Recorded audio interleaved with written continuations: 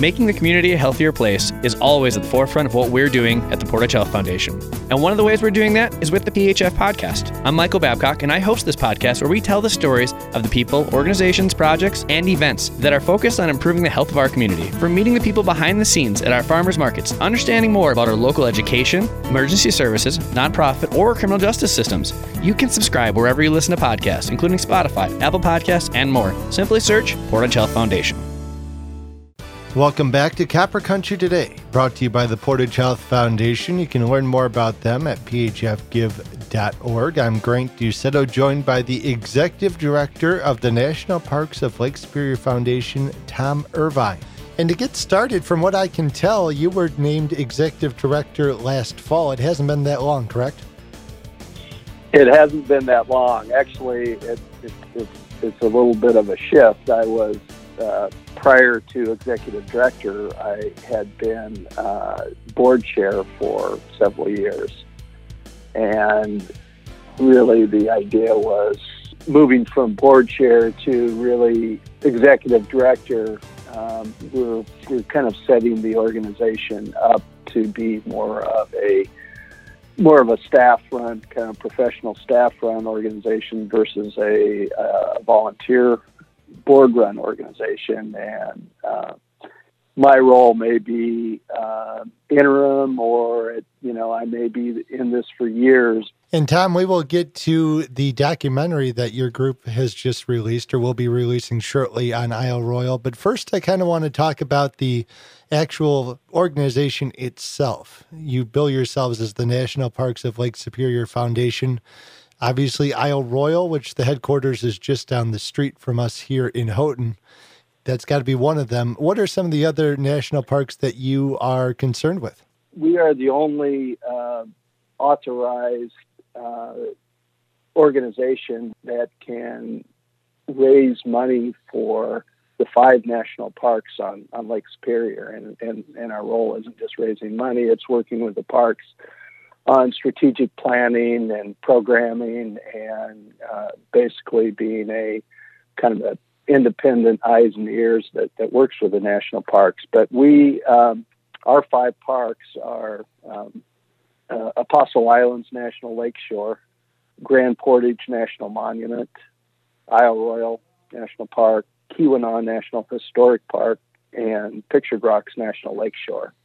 So all 5 national parks on Lake Superior, they're in our basket.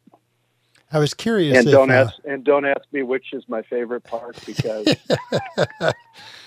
well, I think it would be hard to tell with this one, just because, for example, Isle Royale, you have a lot of synergy there between Isle Royale and the Keweenaw National Historical Park.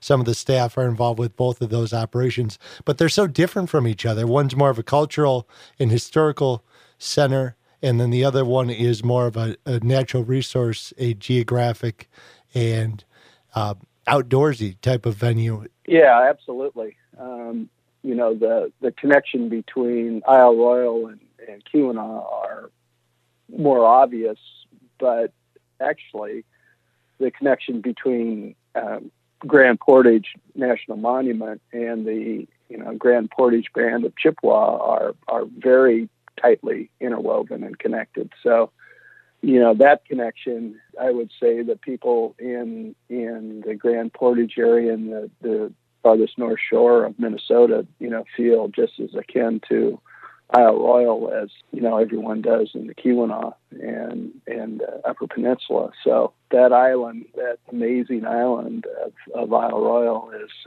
is near and dear to really all of us on Lake Superior. So, but definitely, Keweenaw and Grand Portage have an absolute direct connection to the island. Mm-hmm. As far as your tenure with the foundation, when did it get started, and what made you decide that you wanted to pursue that particular opportunity? I actually got involved around the time that the original Wolf transfer was going on in early 2019. So really not that long ago, but I had heard that they were looking for a new board member, and I was very interested. my background had primarily been in business, but I'd been involved in a lot of businesses related to historical restoration. I've always been interested in history and cultural anthropology and all those things. But my interest in the Lake Superior and the parks really came from really a long legacy in my family. I had generations of lighthouse keepers that tended the lights at Rock of Ages, Outer Island, Ausable, Michigan Island, and the Apostles. So it's kind of in my blood to be waking up thinking about Lake Superior every day and having the opportunity to be involved with these parks and having a front row view to some of these lighthouses that have been in my family lore for well over 100 years was pretty enticing to me. So, and over the last 3 years or so, as you've gotten to become a bigger part of the National Parks of Lake Superior Foundation, what have you learned that perhaps you didn't know before you joined the organization? That would be probably a 24-hour podcast. I mean, it's been maybe distill it down to 2 or 3 kind of unique facts or perhaps unique perspectives that you've gained since you've taken over here and been part of this organization. It's been a really interesting ride so far, and learning about how the national park system is structured and how they operate, and both the challenges that they have and the opportunities that exist, and how these truly national treasures, which are our national parks, how they're dealing with the changing environment, which is just radically changing before our very eyes, and just the social changes of how people use and visit the national parks now is just evolving as we speak, and so that's been interesting. It's also been for me, honestly, it's been my first experience diving in with both feet into the nonprofit world, which is a whole different experience than being involved in private business or organizations of that sort. So it's also been really amazing to me the passion that people have for the lake, the parks, and honestly, wolves. I mean, the attraction that people from around the world have for the work that we do related to the wolves at Isle Royale has just been astounding, and the interest from emails and messages and donations and requests for interviews from people around the world about this work has just been amazing to me. And I believe there's As a graduate of Michigan Tech, I always kind of knew about the predator-prey study that was being done out on Isle Royale because it dates back to the 1950s, originally before we had the ice bridge and the fact that many of the wolves left in the mid-2010 decade there. But you guys decided that you were going to carry it on, put them back out there, and now we have a documentary coming out, correct? Return of the Wolves, Lessons from the Wilderness, about that experience? We do, and it's really, I mean, it's out now. The documentary was created in partnership with Curiosity Stream, and it really, the first part of the documentary really documents what went into the transfer of these wolves and just the immense care and preparation and planning that went into this whole operation. I mean, it was it involved 3 states and a province, and I mean honestly the detente that's involved with moving endangered or wild animals like this is just so part of our role in all that. Not only was helping to fund and organize some of this, but also really be a intermediary between all the different interested stakeholders in this big project. So now, when you actually did the reintroduction of the wolves, did you do it during the winter time? And if so, is it difficult to get a film crew out there to a remote place like Isle Royale to take the photos and take the video of that particular sequence when you're doing it in perhaps January or February? Well, everything's difficult. Everything is difficult in winter when it comes to Isle Royale. Actually, it's difficult year round when it comes to any kind of planning or schedule related to Isle Royale, because as we all hear constantly, the lake is the boss, and if the lake decides that the lake and the weather decide that you're not going today, then you're not going today, and it may be a week from now. And so we had during the relocation was kind of during the polar vortex timing, and the government shutdown was going on then, and all those aspects created challenges for this effort. So the filming part, as challenging as it is, with equipment and people in sub-zero temperatures, it's actually easier. It's easier to see wolves out in the snow than it is, hidden in the dense forest. So it's kind of the only time that you can really do this type of work. So some of our, if you haven't seen it yet, some of our footage is pretty epic of how all this worked and all the equipment that went into it, and all the people and the veterinarians and the professionals that that put their heart and soul into making this happen. Speaking of viewing this particular documentary, if somebody wants to do so, how can they do that?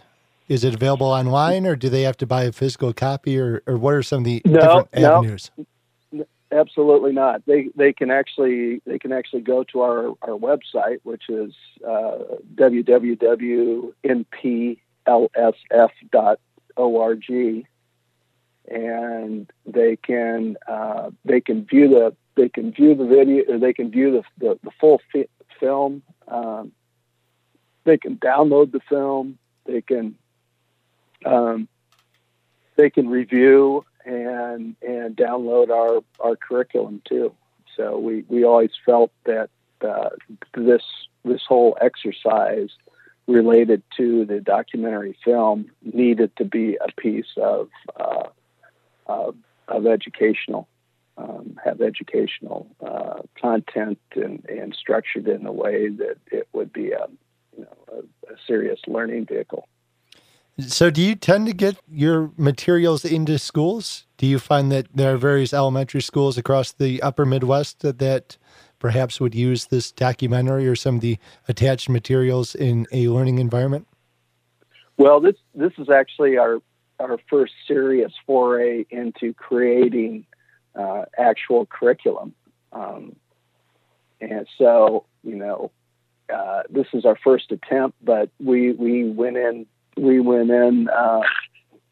with both feet, and we believe it will probably be, although this is our first, it certainly will not be our last. And we have a number of other projects kind of in the hopper right now that will eventually be turned into educational programming and curriculum. But we just put this out last week, so we've had probably by 1,000x more people visiting our website and downloading lesson plans. And this is it's as difficult as the educational world is right now with dealing with COVID and distance learning and all the challenges that we have right now.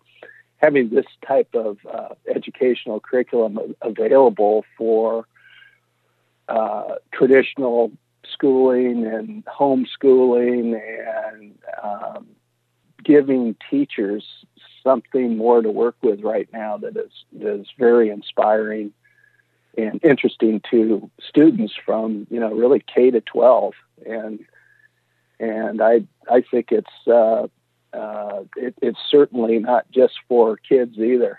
I mean, I've looked at the lesson plans and shared the lesson plans with plenty of adults that are really enjoying them too. So it's a good start. And for those who are just joining us, the documentary film is Return of the Wolves, Lessons from the Wilderness. You can find it online at nplsf.org.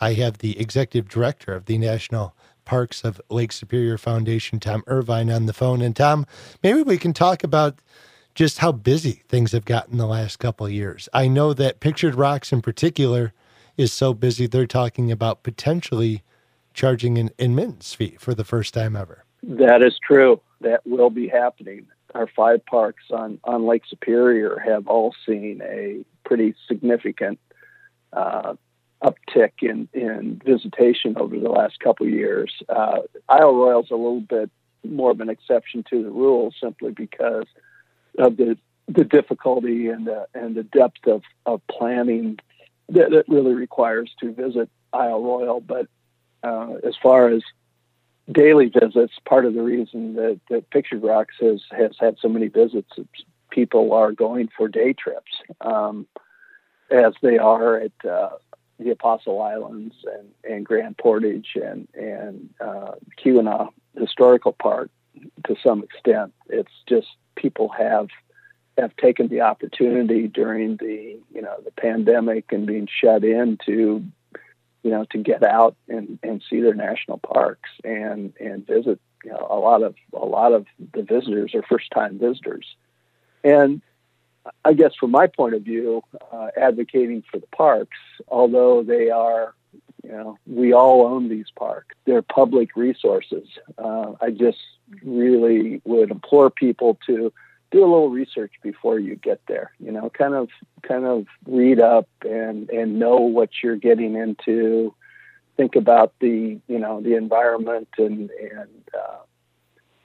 maybe even times of the week and day when you can go, and be respectful, be respectful to the parks because they're under a lot of pressure, and especially Pictured Rocks. Pictured Rocks has almost, tripled their visitation in the last 2 years, and their infrastructure for dealing with crowds like that has been pushed to the brink. And, not all visitors are, as respectful to, these amazing, assets as they should be. And so take out what you bring in and take lots of pictures and stay on the trails and just savor the beauty, because they are just spectacular parks. And even but Keweenaw, the historical structures and the buildings and the story behind Keweenaw is so fascinating. And if you're a photographer, I can't think of too many places you can go where you just are mesmerized by these Quincy mine and these old structures that exist that they're just not only a copper mine but a gold mine of content for photographers. Given the fact that your foundation is based out of St. Paul, that's a good probably 7 or 8 hours from Pictured Rocks. Is it easier for your foundation to kind of operate from the 5,000-foot view, so to speak, where you're doing it maybe from an outside viewpoint compared to being on the ground? Or do you think that can be a curse to a degree as well? Well, honestly, the foundation was based in Houghton for years, and I'd actually say we're kind of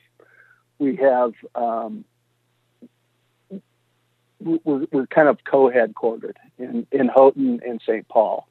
Part of the reason that we're in St. Paul is because I live in St. Paul, and so, but we are we really represent and serve not only a regional audience and a regional donor base, but a national and an international. And living in St. Paul,